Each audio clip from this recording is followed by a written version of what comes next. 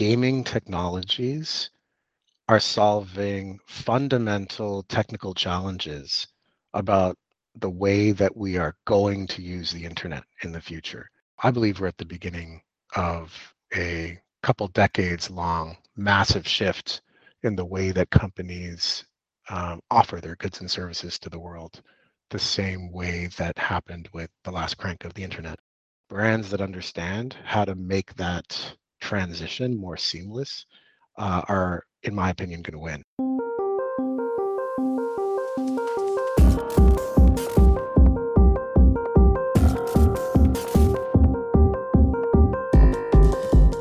Well, hello, listeners. Happy New Year. We are back with the first episode of the new year here on Views from the Crow's Nest. You already heard a little bit of it there at the beginning. It's just a skosh, it's a crumb, a taste of the conversation we had with our guest, Trevor Barron, on emerging trends in immersive entertainment. We'll hear a lot more about Trevor in just a minute, but among many other things, he is one of our founding partners here at Fisher Jordan. His career path has led him to some fascinating places, and he joins us today to share some insights gained from his work with Cloudtree Ventures, which is focused on the technologies driving interactive entertainment and the metaverse. We get into both some broad trends and specific use cases and applications of the immersive entertainment space, which includes things like augmented and virtual reality, but you'll quickly learn that there are things happening in this domain that go far beyond just entertainment or gaming. As always, we are grateful to all the people who take the time to come onto this podcast and chat with us about the work they're doing. It's always an interesting time, and we hope you enjoy the discussions as much as we do. Finally, before we get into the conversation, just a reminder that you can check out the show notes for this episode to find expanded definitions of some key terms, as well as links to things that we reference in the discussion.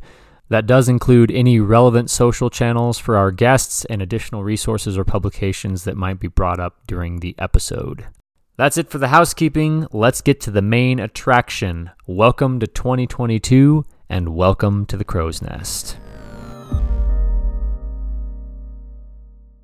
Well, we are good to go here. Gentlemen, welcome to this episode of the podcast. Great to have you both on. Today we've got Trevor Barron here to talk about some emerging trends in immersive entertainment. And as always, my co-host, Boaz Salik, here with us. Guys, welcome. Great to have you. Thanks. Great to be here. Hi, Nathan. How are you? You know, I am doing okay myself. Thank you for asking. Let's get things started with just a quick intro. Trevor, I'd love for you to just give a maybe elevator pitch version of your work, who you are, what you do. We can go into a little bit more detail later, but just help us get to know you a little bit here. Sure, absolutely. I'm happy to be on the podcast. I am one of the founding partners at Fisher Jordan, and spent a lot of my career in data analytics driven consulting here in New York City, where I live. I've had a few other chapters to my career that have turned out to be quite relevant to some of the emerging trends we're going to talk about today. One of those is in real estate, where I spent some time developing hospitality concepts. And another one of those chapters more recently has been in the SPAC market, where I've been working as a sponsor and executive advisor to a few different SPACs where we've transitioned private companies into the public market via a SPAC, which has obviously been a very explosive sector over the last, I guess I would say about 5 years. And this kind of led me to an interesting opportunity set around technology companies that are still private that are looking to grow rapidly into a new area of opportunity we're going to discuss today, associated with Cloudtree Ventures, our fund, which is investing in the space. So that's a little about me. My background is a mixture of technology and business. I studied aerospace engineering and computer science, and have spent the better part of the last 20 years helping businesses think about strategy and growth. I love it, and I'm excited to get into a little bit more detail on that. Well, let's start with a super broad question. Just getting your take. When we say immersive entertainment, what are we talking about? Why is this relevant today? And why should people be taking notice of this at all? Sure. Immersive entertainment really is a phrase that we coined in order to articulate the thesis we have about the space. I think that the largest, most known kind of business inside of this umbrella of immersive entertainment is esports. And so esports are kind of more commonly understood to be a very fast growth mechanism for people to engage in online games, historically a lot via PCs, but increasingly via console and mobile, where they're interacting with low latency on gaming titles where multiple people can be playing the game at the same time. And this might be 10 people, it could be 100 people, 1,000, 500,000, millions, or even billions of people simultaneously.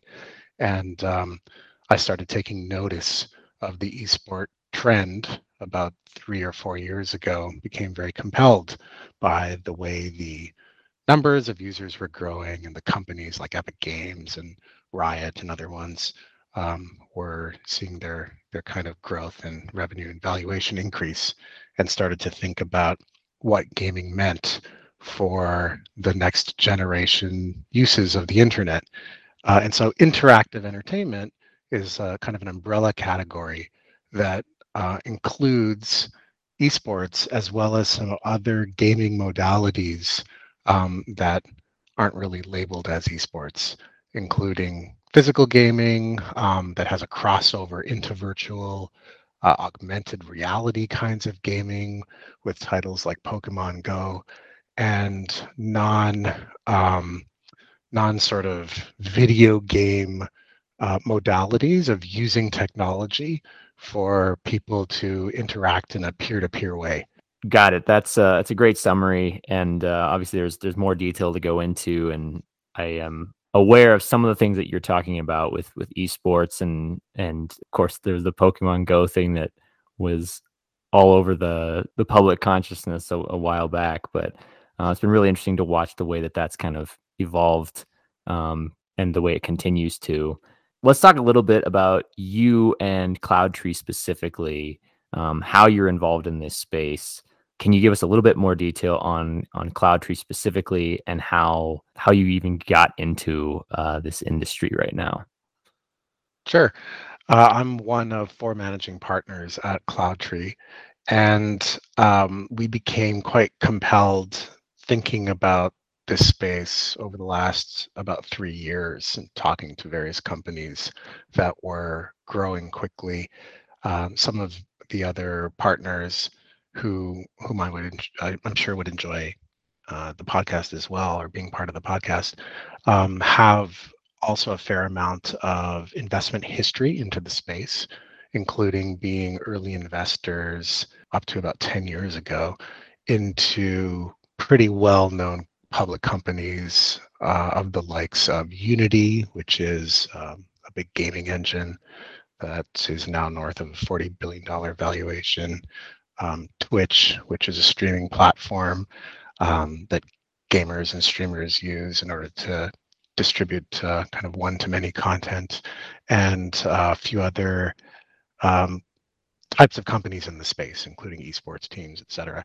And given this long period of observation about what's going on in the space and sort of seeing how mergers and acquisitions are rolling together different technologies for more and more business use cases, which we can talk a little bit about, we realize there's a real opportunity, kind of like there was an opportunity 15, 20 years ago to invest in Internet 2.0 technologies that have obviously experienced an amazing value appreciation trajectory. We think there's that same opportunity today to invest in technologies that are going to experience a similar kind of growth, and have a similarly disruptive effect on the way that business is done, even for large legacy brands and the Fortune 100. So we started looking at the space and talking to various companies to organize our investment thesis around the space, which I'm happy to go more into. Love it. If you wanted to just unpack that now, we could delve into that. So our investment thesis, in summary, is that gaming technologies are solving fundamental technical challenges about the way that we are going to use the internet in the future. And to be simplistic about it, gaming is a hard use case that enables massive parallel peer-to-peer use. So hundreds of millions or even billions of people, if you think about titles like Fortnite, where multiple different parties get to interact with extremely low latency. If we're talking about a kind of gaming title where you're, aiming and shooting at something, and that low latency needs to work across this disparate set of people who could be in different geographies, who are likely accessing via different devices, some on PC, some on mobile. Indeed, about half of online access today is via mobile, on different amounts of bandwidth, because obviously the amount of kind of data pipe you have available to you on, say, a mobile device far outside of the internet core is different than if you're kind of wired, directly in via PC, and you're near to the fiber trunk. And so you've got this varying degree of quality of access, and yet you're trying to deliver immersive, engaging, low latency experiences. And the other part that gaming has pushed to the forefront is the peer-to-peer use case. And so in many of these gaming titles, a lot of the information and the interaction is between, let's call them audience members or co-gamers or peers. And so, full spatial audio, high bandwidth video, all of these things are getting shared from peer to peer. And this wasn't really the kind of use case for which the internet was originally designed. And so we see that gaming is solving for and pushing forward the really difficult technical kind of challenges and overcoming them, and is well funded enough to overcome them. And we think that those use cases are going to end up being some of the dominant mechanisms for how the internet is used going forward over the next couple of decades. And this plays to a lot of the bigger themes we've recently seen getting picked up for things like the metaverse and companies like Facebook kind of changing their orientation to embrace this idea that peer-to-peer interaction is going to be the key for how we engage with and use the internet.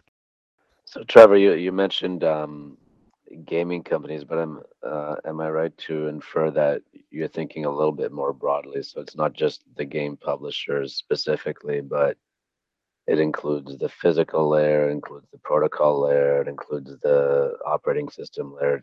You're talking kind of more broadly about setting up um, the new infrastructure for these capabilities. Yeah, that's absolutely right. While individual gaming titles may experience the success and the business model that allows them to fund the solution to these problems, those solutions, once solved, become applicable to every game and even other use cases far beyond games. And so that's really our particular area of interest, is not to kind of take a bet or take risk into a given title, which could have, a certain, a relatively short half-life, let's call it.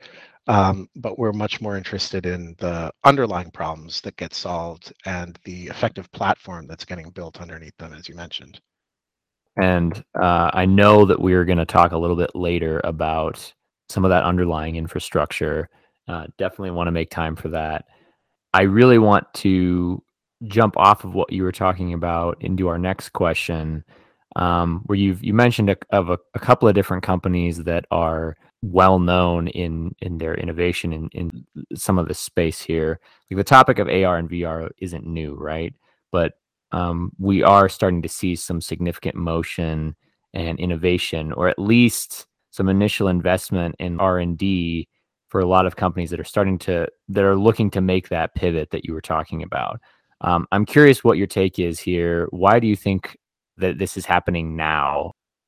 I think this is a natural, organic evolution of the use case of the internet. I do think the COVID pandemic pushed a lot of people into the earlier adoption, maybe than otherwise, of some of the virtual meeting technology, certainly, but even into VR and AR, where otherwise I might have taken a few years longer. So I do think there was a COVID effect that made it kind of relevant and showed people that there is a problem to be solved that was an other than entertainment gaming problem, i.e. a business problem or the other kind of socializing problem that technology can help solve for.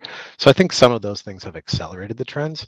For Facebook, I don't know if I would really call their rebranding a strong pivot, honestly, in terms of the overall direction of their company. It was validating for us to see Facebook kind of change its name into Meta and embrace the concepts and ideas of the metaverse, because one could argue they're not really a gaming use; they're a social community use, and so this plays to our thesis. But Facebook acquired Oculus, I think it was a few years ago, and has been probably the single largest company that is investing in the peer-to-peer and social use case of virtual reality technology. And we know well one of the interesting entrepreneur founders who brokered that deal into Facebook, and continues to evolve new and interesting platforms for the use of VR and AR tech. So I don't think it was actually a hard pivot for them in particular. The one that I think actually that I've seen recently has made kind of maybe stronger visible pivot is Microsoft. So if you look at the last Microsoft Ignite conference, you'll kind of see in this keynote from the CEO how they talk about where they're taking their virtual meeting platforms like Teams as well as Altspace and some other things, Mesh, how they're taking those into the future. And Microsoft, being a very strong B2B player, is looking at a number of ways, particularly for AR and with their Microsoft HoloLens, to get used in everything from industrial manufacturing to healthcare. And there's a very compelling set of experiences and examples that they're clearly investing a ton into on R&D. And to me, that did represent actually a pretty clear new strategy direction that they articulated, which was very exciting for us. So let's talk a little bit about just some overall trends that you've been noticing. You've gone into a little bit of detail here, but anything else that you're observing, and again, why you think that's relevant to the larger conversation here? Sure.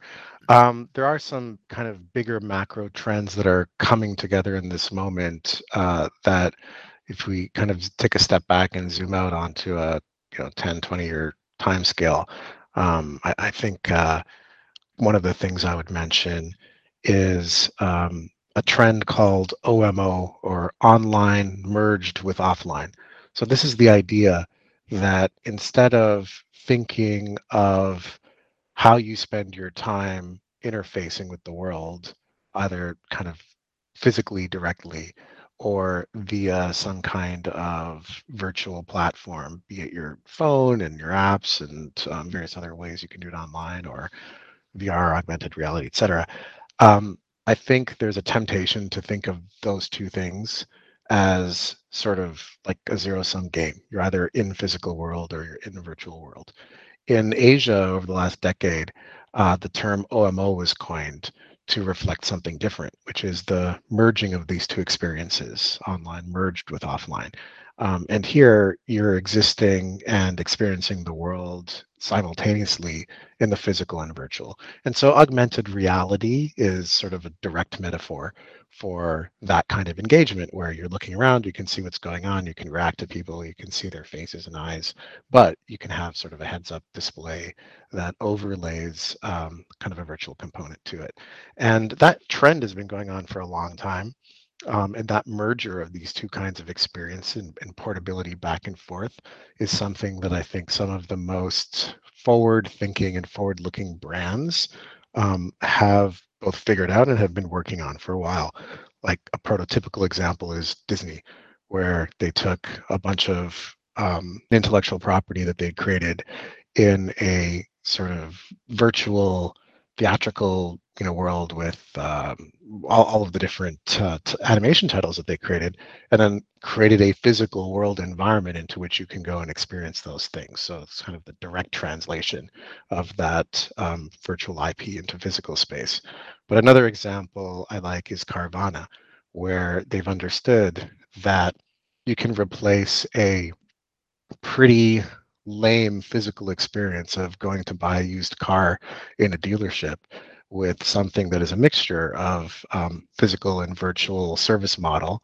And they've woven it together in a way that I think is a good example of how a progressive brand can delight and inspire its customers on both of those dimensions. So it's not pure virtual and it's not pure physical. There's when you're buying a car on a Carvana, let's call it 90% of the experience is via apps and everything is remote and it's pretty quick and easy. You can virtually tour your car and all this good stuff. But when the car actually shows up physically, that's also kind of an important and branded part of their experience.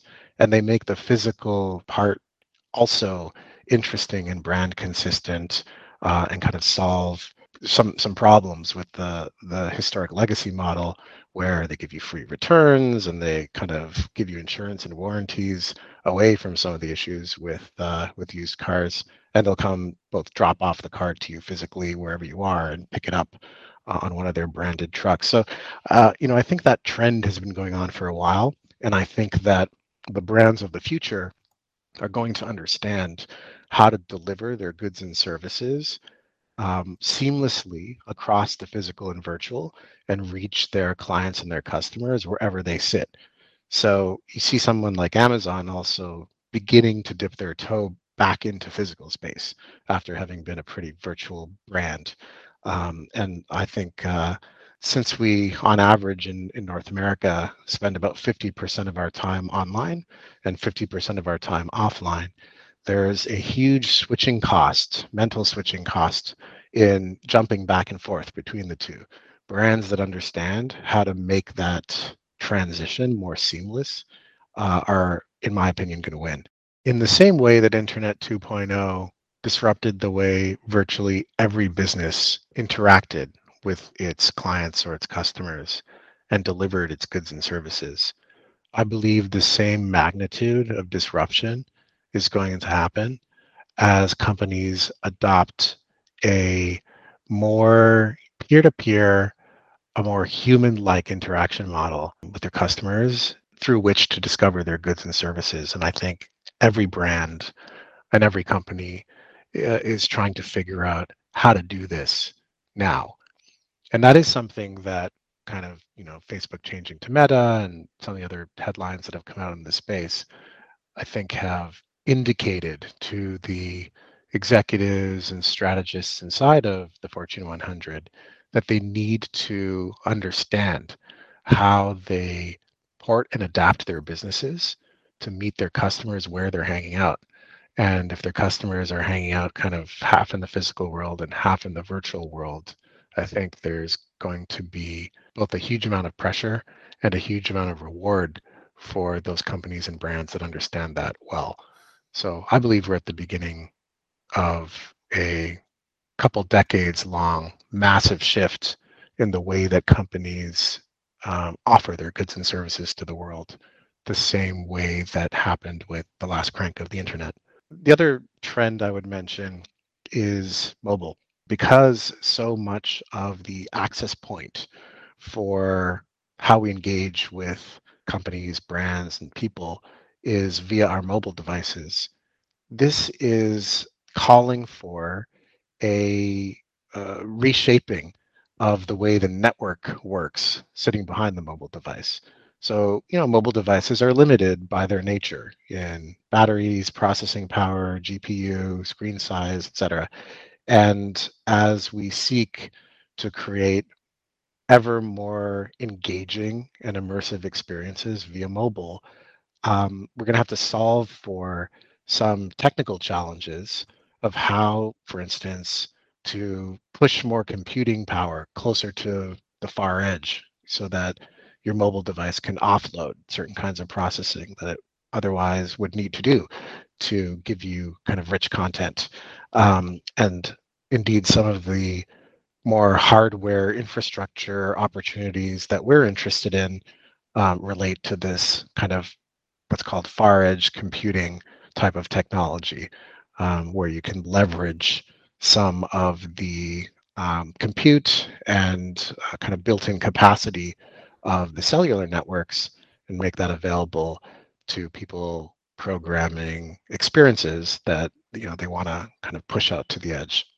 Trevor, I wanted to kind of this might be a little bit of a half a step back, but earlier when we were talking about leaders in the space, is there kind of one person or organization that you would consider kind of the evangelist for the metaverse or for immersive technologies? Not really. I think that there are a few people who've published interesting material on the matter. Um, One of those is Matthew Ball, who's probably been one of the most prolific writers on the subject from a kind of business and white paper perspective. And I like a lot of the stuff that he's written. Um, but I think that this is more like a coevolution of thinking. You could argue that Elon Musk, with some of his kind of neural businesses, direct neural interaction businesses, is aiming for the end game, which, from his perspective, might look more like a Matrix kind of plug-in type system, where your reality is kind of directly getting sensed via connection to various kinds of neural manipulation technology. And you could argue that people like Bezos understood that legacy industries like retail are going to hop on to virtual platforms. But I don't think there's any one person at this moment who stands out as really leading the pack. I think that there are a number of really interesting founder entrepreneurs solving different pieces of the puzzle who have a unified vision for what the outcome is going to look like. Got it. And I guess I would be remiss if I didn't take note that most of the names you mentioned are part of the existing guard, so to speak. And if you kind of use a similar analogy, you're using Web 2.0, where you actually had a lot of displacements, right? You had Google displacing Yahoo, you had Facebook displacing arguably AOL, or whatever kind of the previous top networking technology was before then, et cetera, et cetera.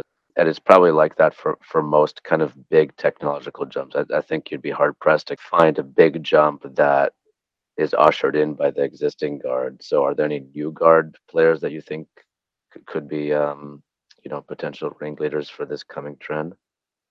I think that we are still in a relatively early moment to conclude who some of those new guard actors are. I do think there are some well capitalized businesses that probably have a strong growth trajectory in front of them. The two I would maybe mention are NVIDIA and Unity, which we already spoke about, potentially also Unreal Engine. Um, these are the two leading gaming engines in which you can create a virtual world that multiple players can interact with, et cetera, et cetera. And Unity is a good example of our thesis in action. Unity started as a gaming technology for PC gamers to be able to experience lower latency, high frame rate, compelling worlds as they're playing their games. And over time has expanded its product lines and its use cases far beyond gaming. Now more than half of NVIDIA's revenues come from other than gaming use cases. And one can argue that their technology has been disruptive to fintech since really the whole kind of crypto and mining code base runs off of GPUs that are powered by companies like NVIDIA. And Unreal, I'll use an example from them since we talked about Unity before already. Unreal is a great engine for creating photorealistic worlds. And during COVID times, we saw the use case again moving far beyond gaming. One of the companies we're really interested in is thinking about how to use Unreal Engine in what's called XR production. So, and I think this will be a complete disruptor for the way movies are made in Hollywood. So, kind of the legacy way of filming and you know in Hollywood is a mixture of on location and in studio. And if you can do things in studio, it's a lot cheaper because you can control a lot of variables. You don't have to worry about the weather. You're not transporting people all over the place, et cetera, et cetera. And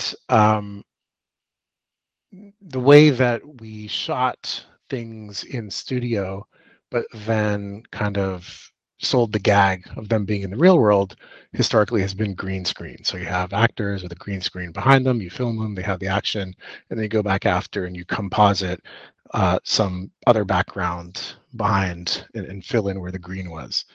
That's kind of old generation tech. The latest generation tech uses, instead of a green screen, an LED wall with high enough resolution that the actors and photographers and everyone sort of in the film crew can interact with. Now the background and the action can be live and filled in, and actors can relate to and engage with stuff that's going on this massive LED volume that's sitting behind, above, and below them. And the interesting thing here that relates to our thesis is that they're building that whole world that allows for photorealistic parallax and bokeh and all of these sort of different photographic elements that film producers or production companies are used to using and we're used to seeing in the cinema. They're allowing for that to all happen in real time. So the practical upshot of which is we can now stage something with inside of an LED volume using Unreal Engine sitting behind it and do a lot more of the shots that formerly had to be on location inside the studio. And that's saving a lot of money, kind of 20 to 30%, which is absolutely industry disruptive. So, I do think that the engines and the sort of kind of platform plays, both hardware, platforms, middleware, those are going to end up being disruptive to a lot of legacy industries, and that's the way in which they'll probably climb to larger and larger valuations. I want to get back a little bit to the talk about the infrastructure layer. You talked earlier about mobile, but what kind of an infrastructure will need to be in place for this kind of technology to come to fruition? Sure. Well, I think the pieces are clearly already in place because a lot of the experiences we're talking about are happening. But the pressure here is to keep enriching the experience and to create more channels of bandwidth from peer to peer. So I can imagine a near future where today, really we're only addressing kind of one sense well, which is the visual sense.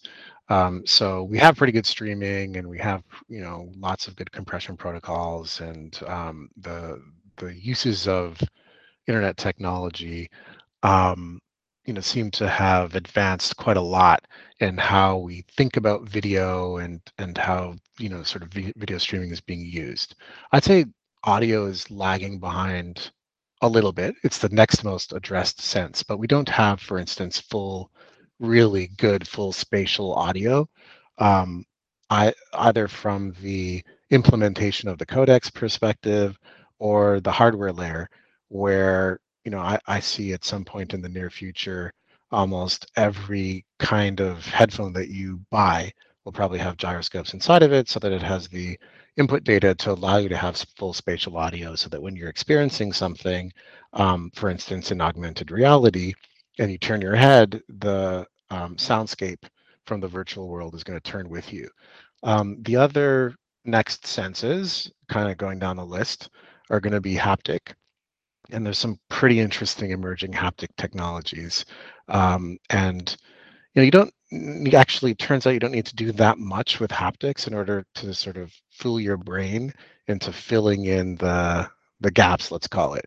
So some interesting things out there with gloves and suits, and actually quite a lot of work being done with air haptics, where, for instance, you can have like a three-dimensional holographic display or augmented reality glasses, whatever.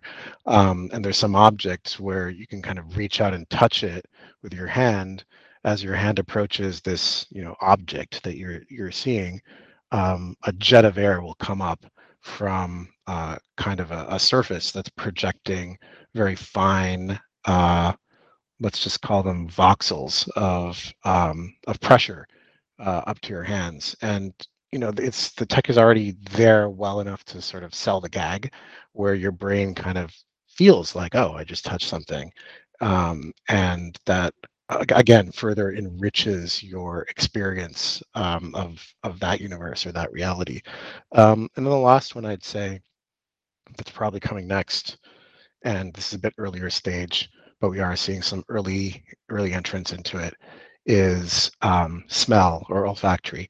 And here, combining with some of the airjet stuff, smell is an incredibly powerful emotional experience maker.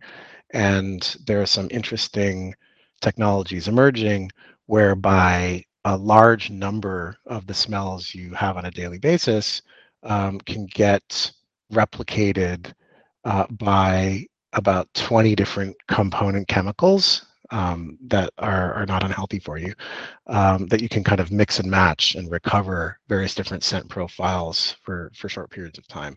And so I think that will also come into existence. So there'll be a mixture of kind of end user access point hardware evolution, which is kind of already in play for all of the senses I just described on various different levels of advancement.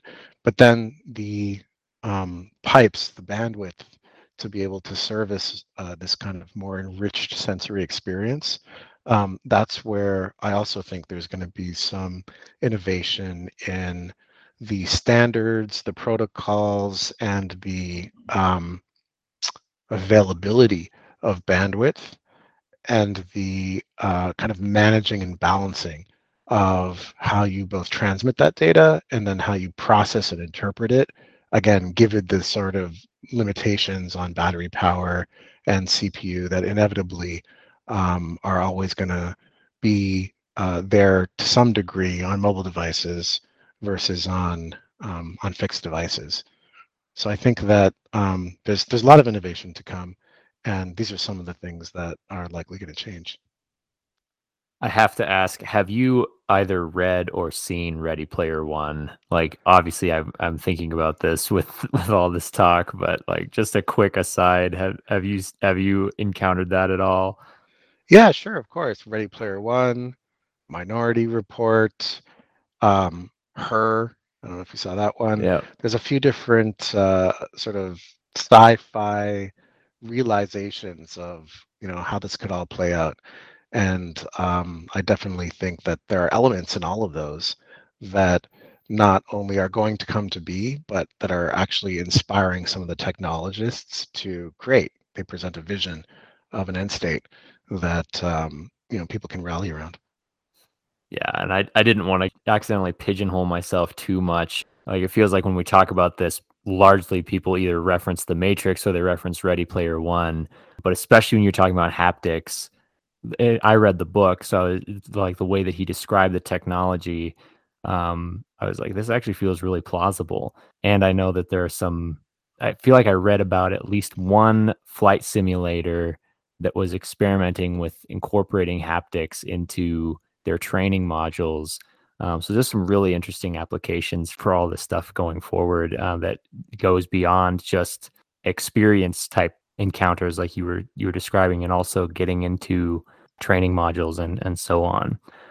Yeah, I Uh, don't think that the constraint to realizing any of those visions today is technological. I think the constraint is making the platforms available that creators can engage with easily in order to kind of create all of these worlds and these experiences. I mean, think of how much energy and effort and how many decisions are required to create a compelling world that you can interact with. I don't know if you've ever played the game Red Dead Redemption 2, mm, but I mean, they spent 9 years working on this with just armies and armies of coders and lighters and shaders and architects and designers and character makers and clothing designers, et cetera, et cetera. It's huge production. And when you're Rockstar Games and you've built an in-house utility to do that, that's great. You can, keep sort of using that utility. But if you're a legacy brand or you're a non-specialty business actor, how do you do that? And I think the answer is via platforms, the way that we use things like, the Adobe Creative Suite and Autodesk and various other things that are built for purpose to make it easier and to fill in a lot of the automatable parts of the creation of a world. I think that's actually the limiting factor at the moment. well, let's take a second for just a brief timeline here. Basically, how did things get this way from maybe the 90s on? And the reason why I want to do that is because I feel like a historical context, to the extent that we can get one, for where we've been and where we are, could help people understand where we might be going. So I would say Web 2.0, I would define that as the broad scale use of browser technology for people to be able to interact with more visual objects and media objects in a way that could be woven together into this kind of browser space. And so the early incarnations of this were just the establishment of a standard, right? HTML and W3 getting together and saying we need one common language that is going to allow these different websites to link to each other, to interact with each other, and it's going to allow browsers to be able to have a user navigate amongst all these different sites. What a disaster if you have to have, different browsers for different parts of the experience. That's kind of where we're at in this moment with the metaverse. So navigating from one person's metaverse to a different metaverse is not even possible today, and we have to align on a set of standards to allow that to be possible. And we have to create browsers that are widely adopted for people to be able to navigate amongst different experiences. And the challenge here is a slightly different one in that in Internet 2.0 days, your presence inside of each of these spaces was kind of generally a footnote. So in client server technology, the clients aren't really carrying with them that much information that other clients see. Whereas in the Web3 kind of use case, you're carrying a lot of information. You're carrying your avatar, you're carrying potentially live output of information about what you look like and what you're saying and your audio and this, that, and the other thing. So standards have to get put into place to allow for that portability of experiences so that we can hop from one universe to another the way that you see in something like Ready Player One that you were mentioning. I think that the fundamental nature of the way that we can interact with Web3 is going to be quite different from what is kind of a passive click mode of interaction that happened in Web 2.0, where someone has information or I want to execute a transaction. And so, I'm scrolling around in this two-dimensional space and then like taking actions that allow me to transact. I think that in the metaverse kind of metaphor for how we're going to interact, it's going to be more powerful to have increasingly human-like interactions, because the idea here is that the virtual spaces are going to more completely and richly emulate our three-dimensional physical space that we're in. So I think that the use cases are going to be slightly different. I think that the way ad tech is going to work is going to be completely different. Again, in a sort of human physical or just physical analogy, the way that a brand is going to make you aware of its presence and know that contextually it's relevant, depending on where you are and what you're navigating through, are going to be quite different than the way it was in Web 2.0 land. But in the same ways that Web 2.0 allowed for companies to contextually deliver goods and services, gather a lot of data and information about who to target and how, I think those same fundamentals are going to be true for Web3 technology. And so those companies that understand how to leverage these new modalities are going to quickly outclass those that don't. Trevor, I'm just curious. You mentioned the frequency of interaction and the depth of interaction, and can't help but thinking about the way things are today. At least how some of these consumer-facing, like the gaming companies or kind of any company that has a consumer face to it, they kind of live and die these days by the monthly active user metric, right? That's kind of what their valuation is based on, and that's what they try to optimize for. So based on what you just said, do you foresee that metric becoming less relevant over time? And if so, what do you think that the new MAU metric will be in a metaverse dominated scenario? Great question. 100%. I think the metric will change. I put forth that the metric needs to be a measure of body heat inside of any given space.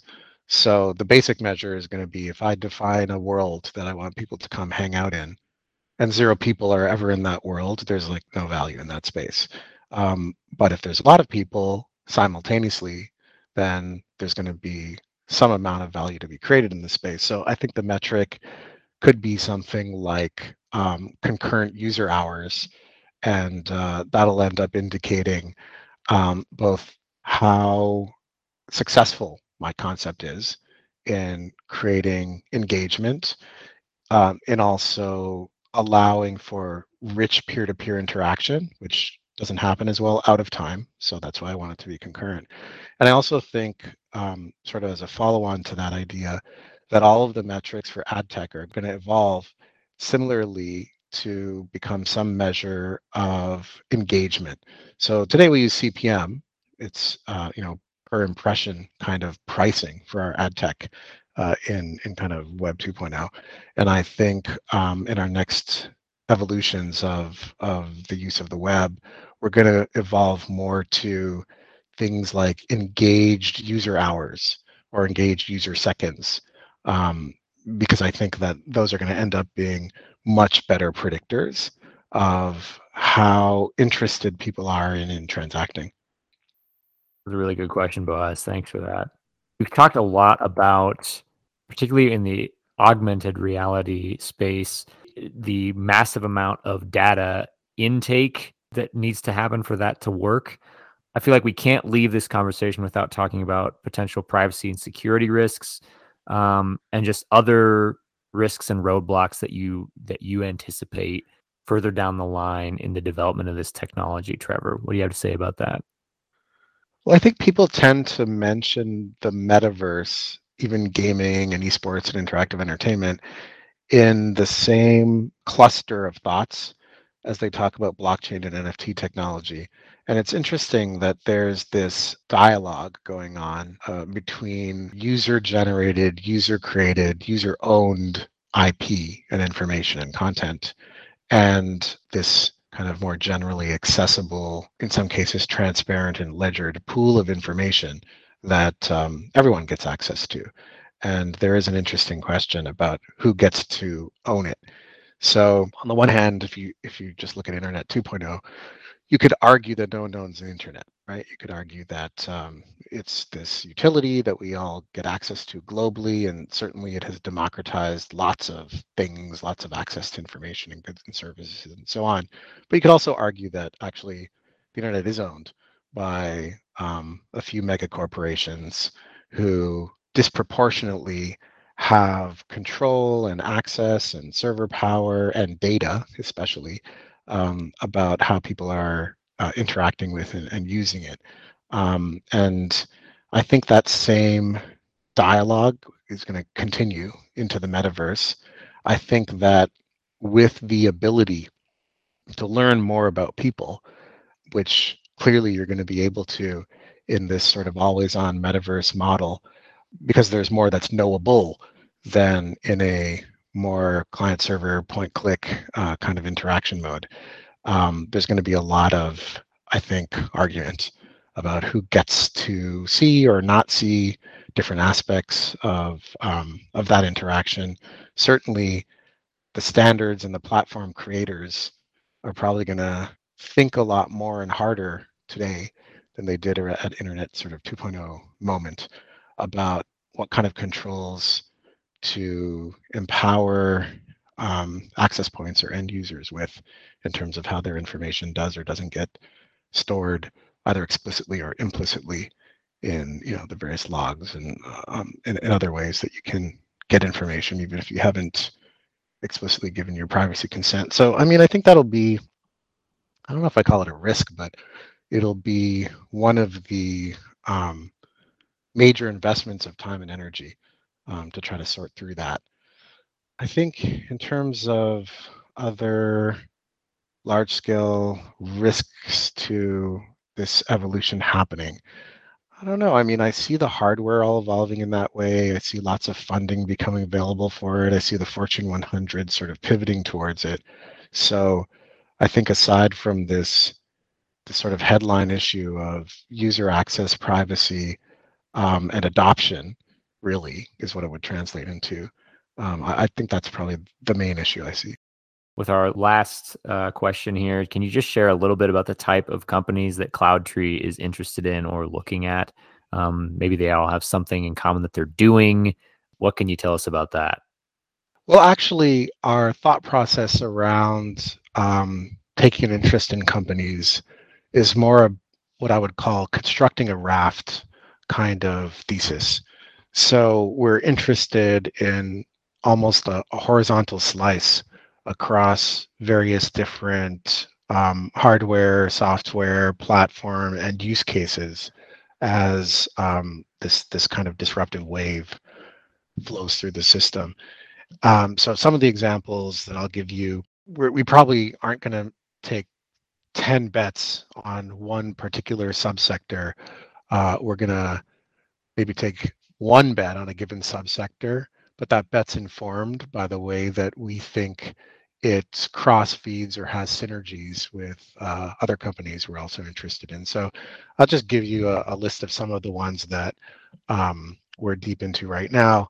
One is a virtual event platform that pretty cool. Imagine going to a Madison Square Garden or a large scale music concert like Lollapalooza or large scale gathering like a Burning Man, and being able to translate all of the design, staging, lighting, sound system, investment you made into the metaverse and then making that available for people to experience via a VR or an AR or even a projected hologram into space kind of technology, either simultaneously or out of time, but where you can have deep interaction with the audience members, which is a huge part of the reason you go to these events. So one of our companies of high interest is doing that. Very cool tech. And I have to say, up until I strapped on the glasses and went into the world, I hadn't really experienced a compelling vision for how this can all work with a high degree of interactivity between avatars or actors that are in it. This particular company I'm thinking of showed me that it has already happened, which was pretty cool. Another company we're looking at is more on the hardware kind of tech layer. I alluded to them before. They're doing far edge compute where they've actually secured contracts to leverage underutilized server space inside of the carrier networks, but federate them together so that if you want to go launch an experience that can go reach people globally on their phones, instead of needing to be the size of, Amazon or Netflix, you can do it via this particular platform that abstracts all of the compute balancing and distribution. So you don't have to worry about any of that. They actually have a pretty cool business model where it's almost like the Airbnb model for servers. So you don't have to lock into any long-term contracts and kind of scale up and down the way you do with an S3. Another company is focused on just music in the metaverse. And so creating the kinds of channels and experiences that can move with you or track with you, or allow artists and musicians and brands and labels to push their content and monetize it effectively in all of these different virtual venues that we're going to be creating. Another interesting company is creating a no-code version of a gaming engine creation platform. So like a no-code version of Unity or a no-code version of Unreal, where you kind of architect and build the spaces in AR. So similarly to how you might recall, like in Minority Report, where you can move things around on the screen, this technology allows you to place and size and script interaction with objects inside of VR. So Creator can build a world without needing to code. And so this gives you a flavor for some of the kinds of things we're interested in. I love it. Well, we're pretty much out of time here. Any closing remarks, particularly where people can find you online, learn more about you and your work, or just anything last minute to plug here before we wrap up? Sure. You can find out more about us and our thesis at cloudtree.vc. And happy to get together again with you and maybe bring in some of the other partners, all of whom have brilliant things to say about this sector. A really cool team, and looking forward to more. Absolutely. Well, thank you again, Trevor, for joining us. And Boaz, thanks for, as always, being my co-host here. Really grateful to have you. And it was a super interesting conversation. So hopefully we will be able to reconnect on some of this. Thanks, Nathan. Thanks, Boaz. Thanks again for listening here on Views from the Crow's Nest. If you enjoyed it, we'd love it if you shared it with a friend or colleague. Writing a review or leaving a rating on whichever podcast app you use also helps this podcast become more discoverable to new listeners. As a reminder, you can always find and subscribe to Views from the Crow's Nest on all major streaming platforms, including Apple, Spotify, Google, Stitcher, and more. And of course, you can always access it directly via podcast.fisherjordan.com. Finally, if you have any comments or questions on today's episode, or even if you have a suggested topic for our next View from the Crow's Nest, feel free to send us an email, engage@fisherjordan.com, and we will see you from the Crow's Nest.